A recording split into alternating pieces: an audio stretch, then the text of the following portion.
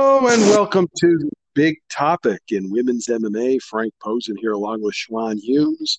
Don't forget to check out my blog at frankp316.blogspot.com and also my other podcast, Frank Posen's Big Bad Podcast, which I did on Tuesday. Okay, Schwan, before we get into the UFC, I wanted to talk for a minute about Kayla Harrison, who, as expected, she won her fight in the PFL last week. It was no big deal. But since then, she's kind of gone on a bit of a jag there, yakking about, I'm ready for the UFC, I'm ready for Amanda Nunes, and blah, blah, blah, blah, blah, and all that stuff. And, Dana White was asked about it earlier this week, and he said basically, I think what both of us have said, we don't think she's ready. And the reason we don't think she's ready is because she hasn't faced anybody decent yet. Like, she hasn't beaten anybody. She's beaten tomato cans. And listen, he has an agenda. His agenda is he's trying to get her as cheap as possible. We don't have an agenda around here. All right. We just don't think she's faced decent fighters yet. Schwan, where do you make of all of this? Yeah, I mean, Kayla's doing what she's supposed to in general. She's trying to make a name for herself. She's trying to leverage herself into a position where she can get not just in the UFC, but get top dollar to be in the UFC. So she's doing what her management wants her to do, what she wants to do ultimately. He said with Dana, I don't think Dana has so much against her, but the UFC is not in the business of building up stars brands. The UFC is supposed to be the big brand. So anybody who's building up individual momentum where they might seem bigger than a sport or bigger than the division, Dana's going to pour cold water all over that so that he can maintain control, because he doesn't want to pay her any $1 million salary, because to be quite honest, she's not worth $1 million in salary. I don't care what tournament she wins. The returns on the investment of her popularity, I mean, people keep comparing her to Ronda Rousey. She does not have Ronda Rousey's popularity at all. She's One other thing. Before Ronda ever got to the UFC, she had already held a championship in Strikeforce, and she beat Miesha Tate and Sarah Kaufman. And Kayla Harrison hasn't fought anybody who's even close to that. Yeah, but as I said, Ronda was a lot more proven. Ronda, whether she won the fights fairly quickly or not, the fact is she was beating people who had been established, established fighters, established champions. Yeah. And then she at least had to face some resistance. Even against Miesha Tate, she had to face a few moments of resistance, so she was somewhat proven.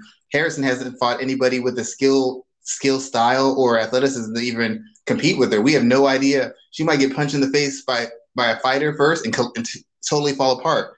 We don't know. I've seen her have to push back. Well, first of all, I want to mention that her manager, we all know him, Ali Abdulaziz, right? And, yes, he has a very close relationship with PFL, right?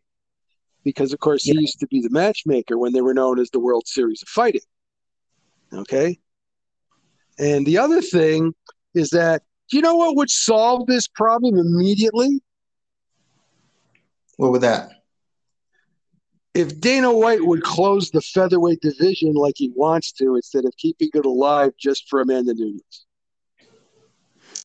I mean, to be quite honest, I don't know that the UFC should be a viable option for anyways. If I was her, I'd be either trying to get over to Bellator, because that's the one who has an actual division, or I'd be trying to do a joint promotion that's sort of event between them and Bellator. So maybe she could get Cyborg, because I mean, even though we don't think highly of people like Julia Budd, I think highly of her, but some people don't think she's a great fighter. If Julia Budd fought Kayla Harrison, she'd be the very best opponent Kayla Harrison fought by far. Some people meaning me. Yes. But I think she seems like a very nice person, but I don't think she's advanced as a fighter. No, exactly. To be honest, even though Kat Zingano isn't who she used to be, if she fought Kat Zingano, that would be far and away the best opponent she's ever faced in her career. If she fought Janae Harden, that would be the best fighter she's ever faced in her entire career. If she fought Sinead Kavanaugh, that would be the best opponent she's ever fought in her career. And the funny part of it is that somebody mentioned Clarissa Shields to her, and she says, Oh, she's not experienced enough. that that just cracked me up.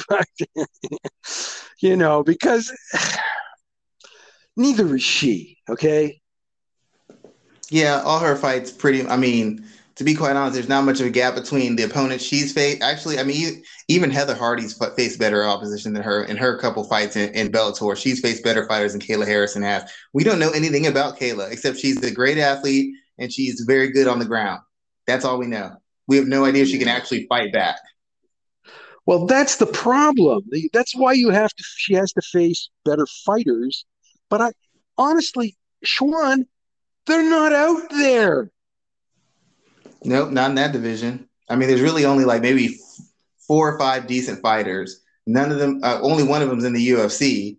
And then after that, it's pretty much done. I mean, I really thought PFL would try to get some, even though Megan Anderson is not great, I figured they try to get her in there or set something up where get somebody with some kind of name to come in and compete with Kayla.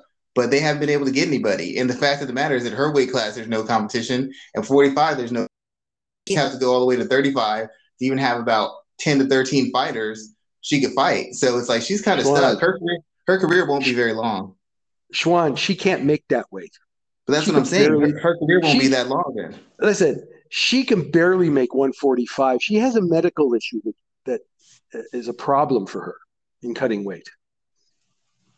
That's all I'm saying. She pretty much her career can't really be more than maybe another 2 or 3 years. I mean, let's say she win the UFC and she fought Amanda Nunes. Nunes blows her doors off. That's it. She's done. Hmm.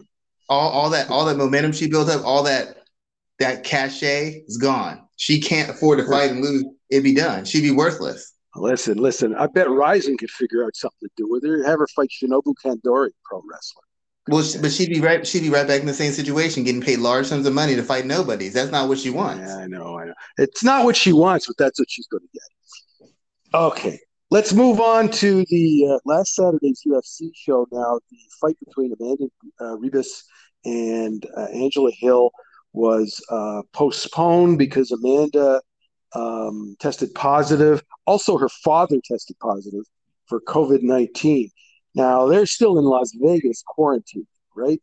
The fight has been rescheduled, but she sent out an Instagram video today that she's still feeling the effects of COVID-19. So it's questionable whether she'll be ready for. And I don't know what they're going to do. If they're going to reschedule it again, or I have no idea. But we have to wait and see if she's feeling better and she tests positive in the next few days, then they'll still do the fight. Okay. The one women's fight we did have on this show was the main event of the show was Marina Rodriguez winning over Michelle Watterson by unanimous decision. So there's a couple of things I wanted to mention about this fight. First of all, the original main event for this show was canceled because TJ Dillashaw suffered a cut during training. So they needed a replacement fight. This fight was actually supposed to happen in July in Abu Dhabi, but they decided to move it up. So there was a couple of things that they had to do for this. First of all, they had to sign Marina to a new contract. Two, she requested that it be at flyweight because she didn't think she could cut to 115 in like a short period of time. So that's fine. And the other thing is she had to get a work visa. You can believe that. And so, they did get it done. It was 5 rounds.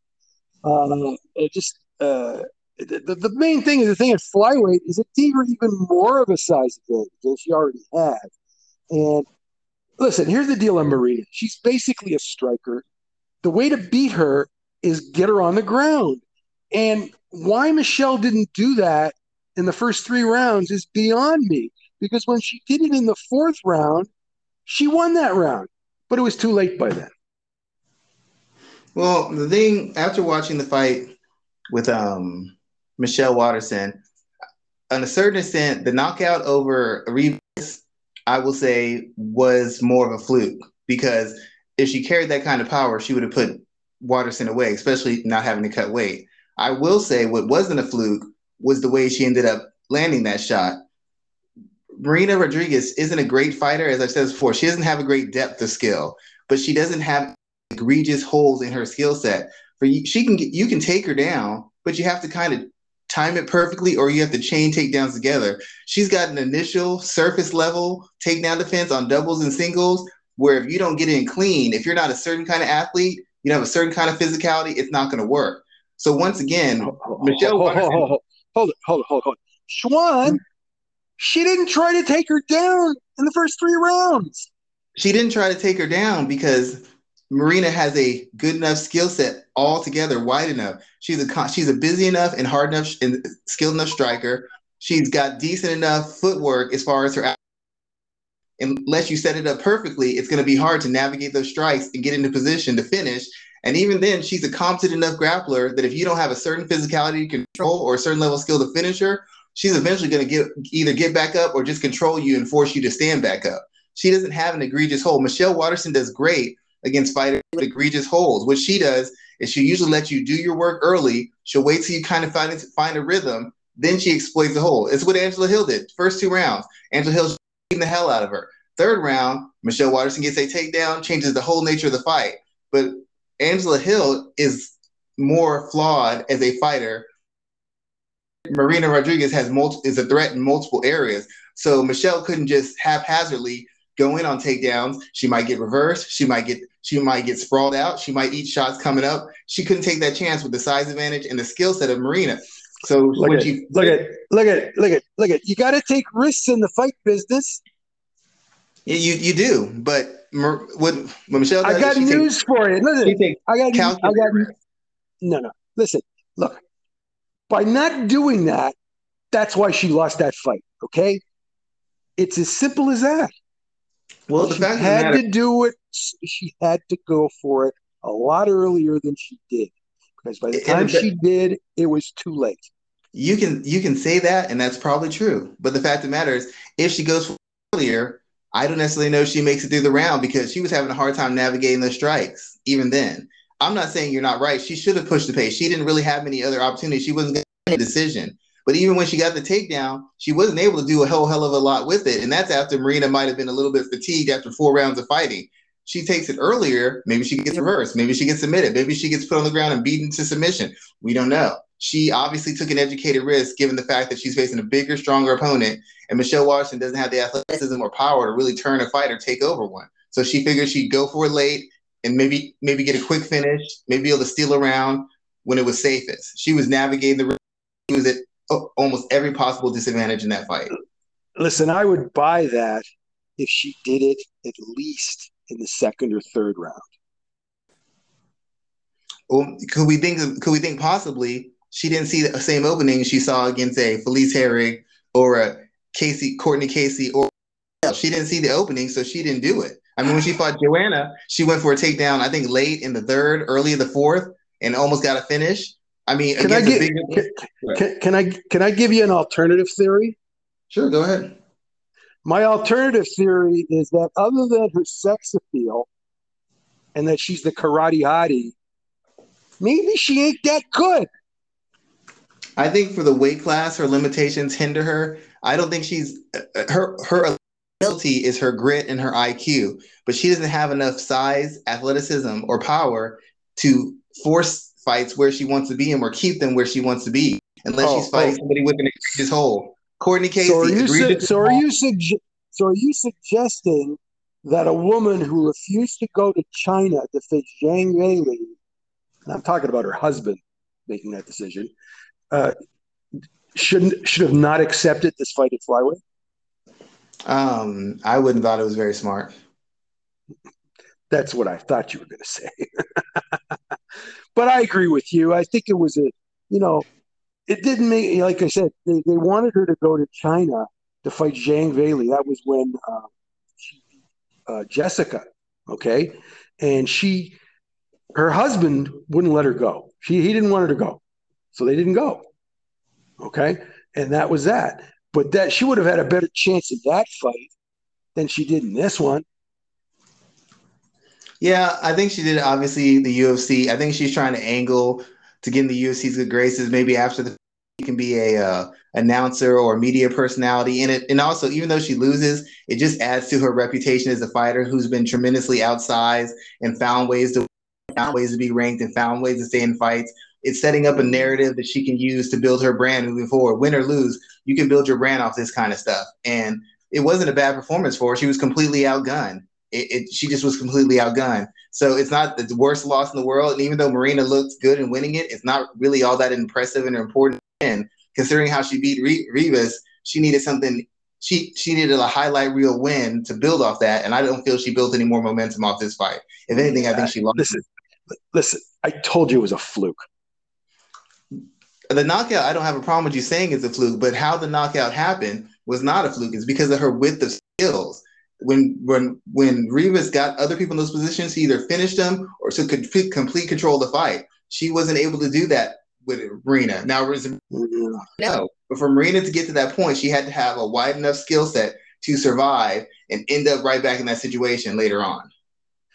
Okay, well, Marina says she wants to fight Joanna Jędrzejczyk, but I don't know if Joanna will fight her. And the reason I say that is that when Joanna announced that she was returning, she was, I guess, primarily interested in a title fight, and I don't think she's going to get that immediately.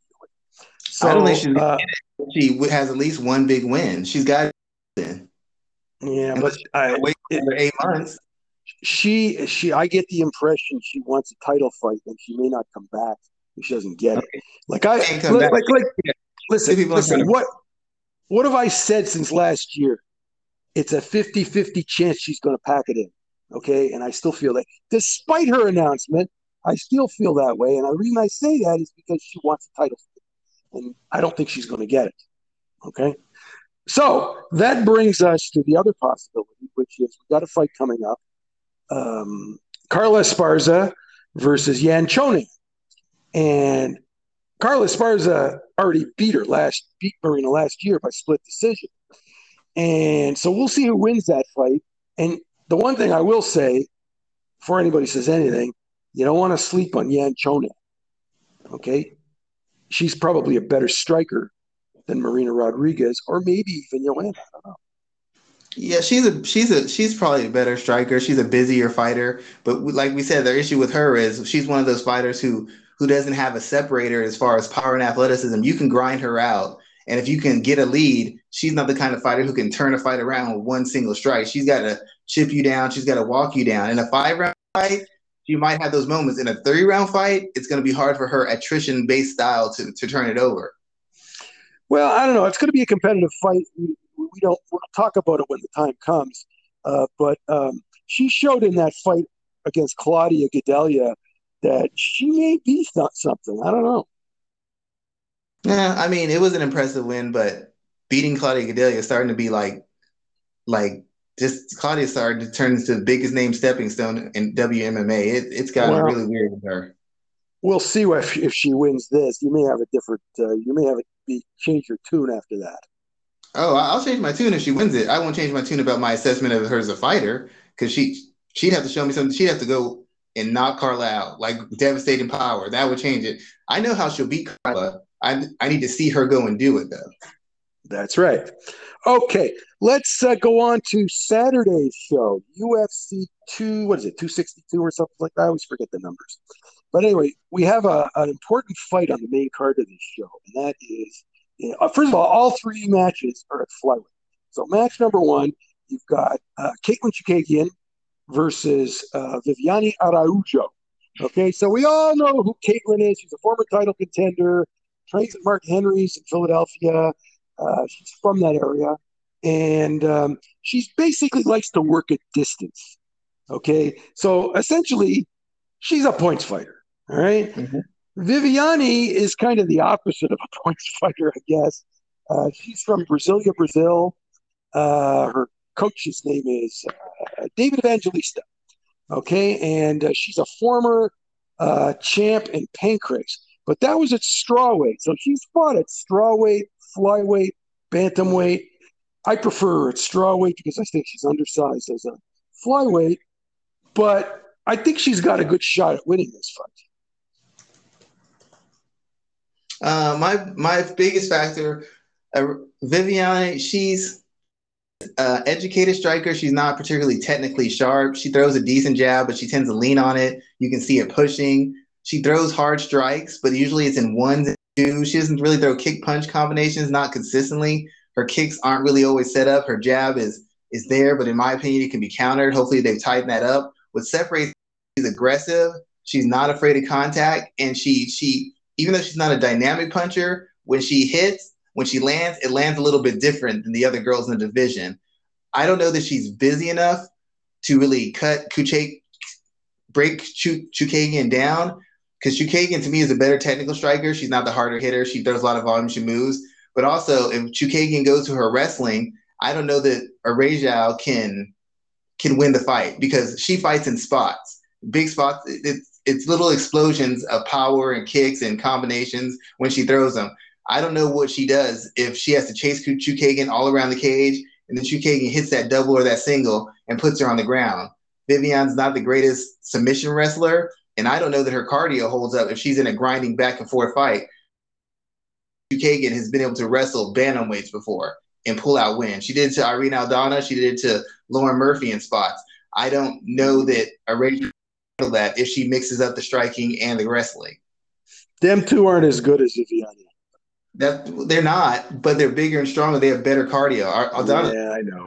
Like I said, that's my only reservation about it, is the fact that I prefer her at strawweight. Yeah, at strawweight, her power is more of a difference maker. At flyweight, it's not. It's like even Jessica Andrade's power didn't carry completely over to flyweight. Viviane is not either, and I don't fights with enough pace. She could land and knock Chookagian out or hurt her really badly, but I don't know that she throws enough volume, and I don't know that her setups are slick enough. I've seen her striking, and it's still real meat and potatoes, and it's not the good kind of meat and potatoes either. Okay, so let's go on to the second fight, also at flyweight. This is Andrea Lee versus Antonina Shevchenko, and of course, Antonina is the older sister of Valentina Shevchenko. Basically, fights the same style, but not as good. She's not as good at it. Andrea Lee is primarily, her calling card is sex appeal. Okay, as a fighter, well, she's on a 4-fight losing streak now, right? Is it 4-fight or 3-fight? But the point is, the point is, she's a striker, but she has no power and she has no ground game to speak of. I've never seen her go for a takedown or anything like that. She doesn't do enough to win fights. She has to be more aggressive, and she's not. And she's been like this for years. Anyways, she has gone to a new camp, and that's she's at Elevation, not the Denver one. Mark Montoya is running it, but she's in she's a Boulder, okay, which is Raquel Pennington and Tisha Torres are training there. Okay, so that's who she's working with right now. To me, I don't care who wins. We know that Antonina's not going to fight her sister. So what's she doing there? Just to keep her company?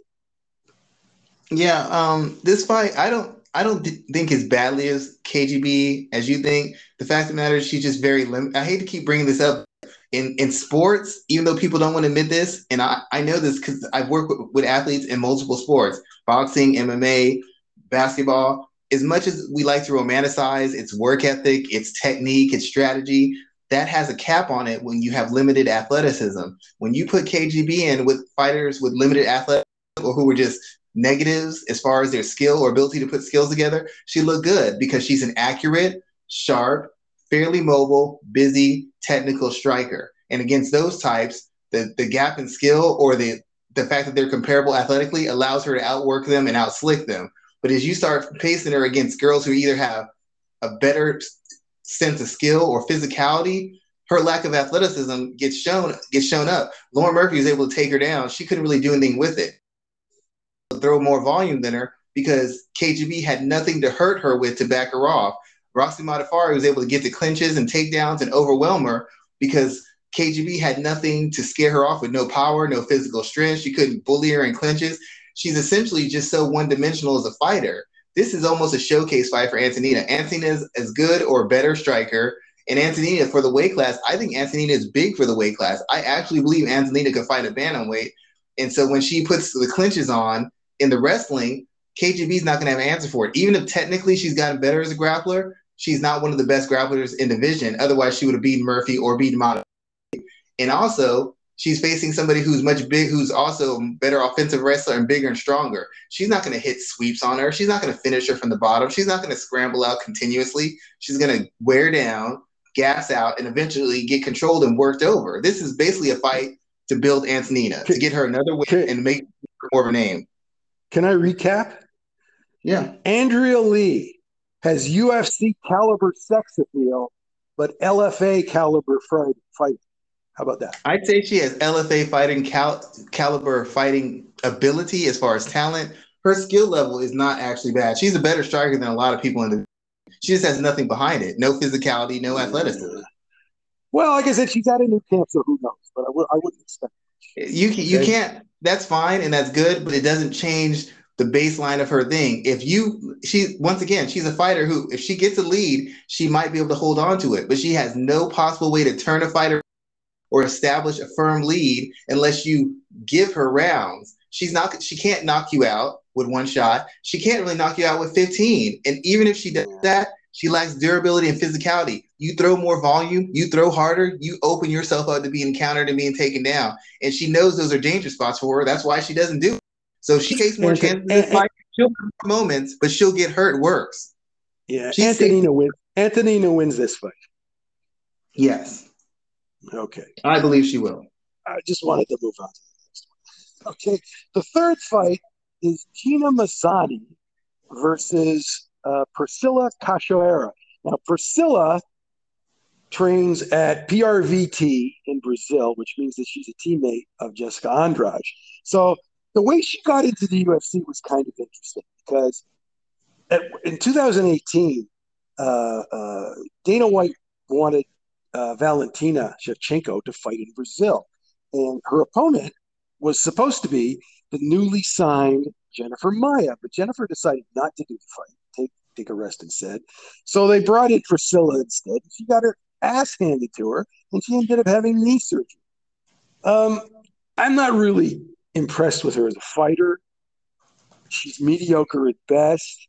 And she hasn't done well. She's like 1-3 or something like that. She actually did win her last fight, I think. And so that's Priscilla. Okay, Gina is an interesting one too. Okay, Gina is originally from Alaska, just like Lauren Murphy. Okay, so she got signed with the UFC. She moved to Las Vegas, and she started training at Extreme Couture. And who do you think was managing her at the time? Tate.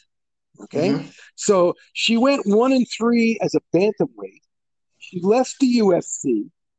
And then last year she returned to the UFC and she dropped to flyweight and she won her fight when she came back last year. Okay, so she's made big changes here. First of all, she announced who did she beat? Who did she beat again? I don't remember. Nobody special. Yeah, it was Rachel Ostovich. That's right. It doesn't really matter. Okay. Well, okay. No, it doesn't matter. She was brought back as a return. They wanted to see how she would do, right? That's the whole point. Because it was her first fight at flyweight. Okay, so a couple of things I want to mention here, and that's that last year, I think it was last August, right after that fight, she announced that she is now engaged to UFC fighter Tim Elliott. And they moved to his hometown of Kansas City. And they're training with James Krause, also a UFC fighter, at Glory MMA. So obviously, just dropping to flyweight must have been his idea, number one, because she wasn't going to do that. And two, she's obviously getting more personalized training there from him. And so that's going to make a difference too. So maybe she's a different fighter now. I have no idea, but we're going to find out, right? I think she's going to make some improvements. My biggest thing with her is you move up weight classes because you feel your athleticism or skill is such an advantage that it's going to offset the physicality, the durability, and the size and strength of your other opponents. You move down weight classes when you feel that your strength, your durability, and your physicality will make up for whatever of athleticism or skill you have at a higher division. Because the better your skill set, the higher you can go. Listen. Hold it. Listen. She ain't the only one who does that, all right? So it's not exactly a big secret. I'm not saying she isn't. I'm just calling it out when I say this every time someone moves up. at this weight division, her physical, it's like all the girls move down from bantamweight. Their size, in fact, most ranked flyweights are former bantamweights. Her size, That's her right. durability, and her physicality is at this weight class. At bantamweight, it wasn't. She could have maybe went a round and a half. Now over here, she can physically bully a certain amount of girls, dictate position. So it's gonna make her look more technical because she's not gonna be fearful of what's coming back to her. And when you have a size and weight advantage, a notice, your technique, you don't panic as much, so your technique's crisper because you're not fearing getting taken out. You know you can get back up. You know you can take that strike. So that extra little panic that make you a little jittery or gas faster or throw wild, you don't have to do that anymore because you're confident you can handle whatever is coming. So you're acting from a place of relaxation and calm. We Again, also would. Castawares. We also, yeah, we also have to see what she's like after a full camp with James Krause. Yeah, I don't think James Cross is terrible. I don't necessarily know that I think he's great as of yet, but well enough. She should be doing much better. My whole point is against Cachoeira. Cachoeira is many things. She's limited. She's a willing striker, not very technical. She's a willing grappler, willing wrestler, but not really great. The thing about her is she's shown excessive durability. She's shown very good mental toughness, and she's been fairly effective as far as her ability to fight at pace. So some of the advantages that Gina Mazzani is used to having that allow her to get to certain positions and maintain them, I don't know if those exactly exist against Cachoeira because Cachoeira isn't going to be intimidated by the physicality or the strength. I still would think that Mazzani's size and the more technical, if she's become more technical, that might be a difference maker. But I feel like Priscilla's going to have a lot of moments in there. It's going to be a matter of whether Gina can maintain a pace and Gina can maintain her form when she faces somebody who's going to physically meet her at the point of attack instead of giving up ground trying to get around it. Cachoeira is going to go right in on her. And I don't know I that think Mazzani's. I think the one thing we need to say about Priscilla is that she had to overcome drug addiction to become a fighter. Okay, and I think she deserves a lot of credit for doing that. She's mentally tough. I've never seen her really broken. She's been outclassed. Mazzani, I know she's getting a full camp, but you don't go from terrible to average, average to good, good to great over one camp. It might, even if it looks this Cachoeira, it's not the case. And I think Cachoeira's got enough conditioning, physicality, Listen, and a willingness to exchange where it's going to be a lot tougher than they're thinking it's going to be. listen, if Gina is average, that's a whole lot better than she was a couple of years ago. That's true. Okay. All right.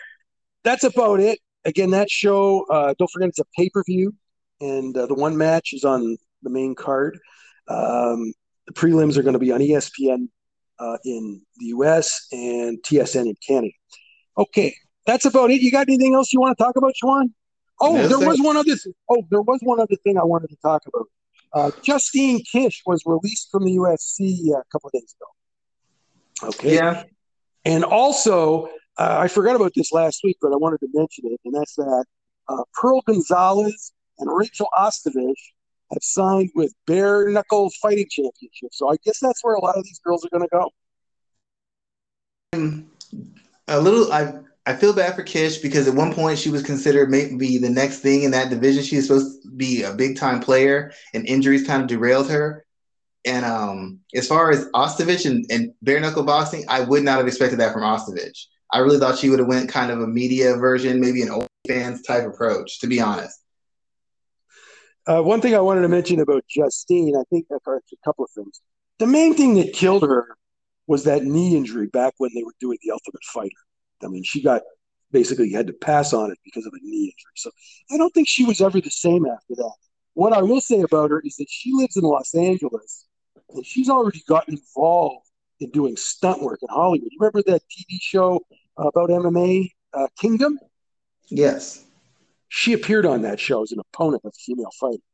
Oh, Okay? good. So it's entirely possible she's already got contacts there to establish herself in stunts. And I wouldn't surprise me if Justine goes away from fighting and goes into stunt work.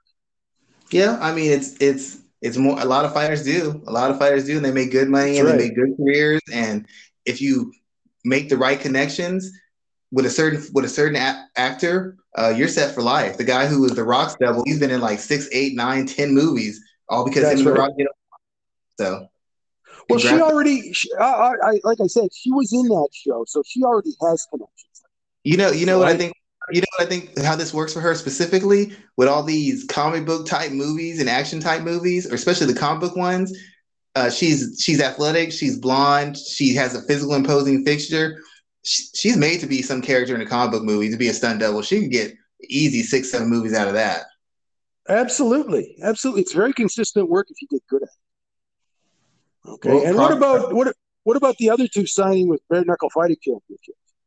like I said, even when Paige did it, I got it, and I guess I understand it from the money point of view. I really thought Ostovich was going to try to be more of a media personality, or maybe even go an OnlyFans kind of route, because she's always been considered so attractive to MMA, to MMA fans and people in general. I really try to go that route. I'm kind of shocked she's going into bare knuckle fighting.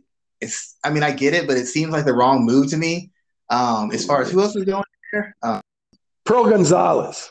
Drew Gonzalez, even her, got such a media following. She's got such a platform. I wouldn't see why she just wouldn't go the OnlyFans route and then make a couple, $50,000-$100,000 a month doing that. I mean, to be quite honest, they have fan bases. If you have a platform, you can go the OnlyFans route. You can make a lot of money because you already have people invested in you. If you're a nobody doing it, it's tough.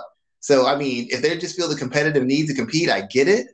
But there's just a lot better ways and easier ways to make money, in my opinion. Yeah. There's all kinds of fetishes out there, man.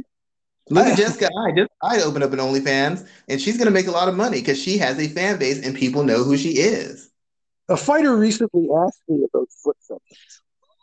I'm not going to Oh, name that's a who big. it was. Who? I'm Really? not going to say who it was, but a fighter who I know on Twitter asked me about foot fetishes. Uh, all I I know is just, I have a friend who makes a lot of money posting pictures on the internet of their feet, and they make a lot of money. They make really good money, and they're nobody. all right. Anyways, anything else you want to talk about, or is that it? No, that is it, sir.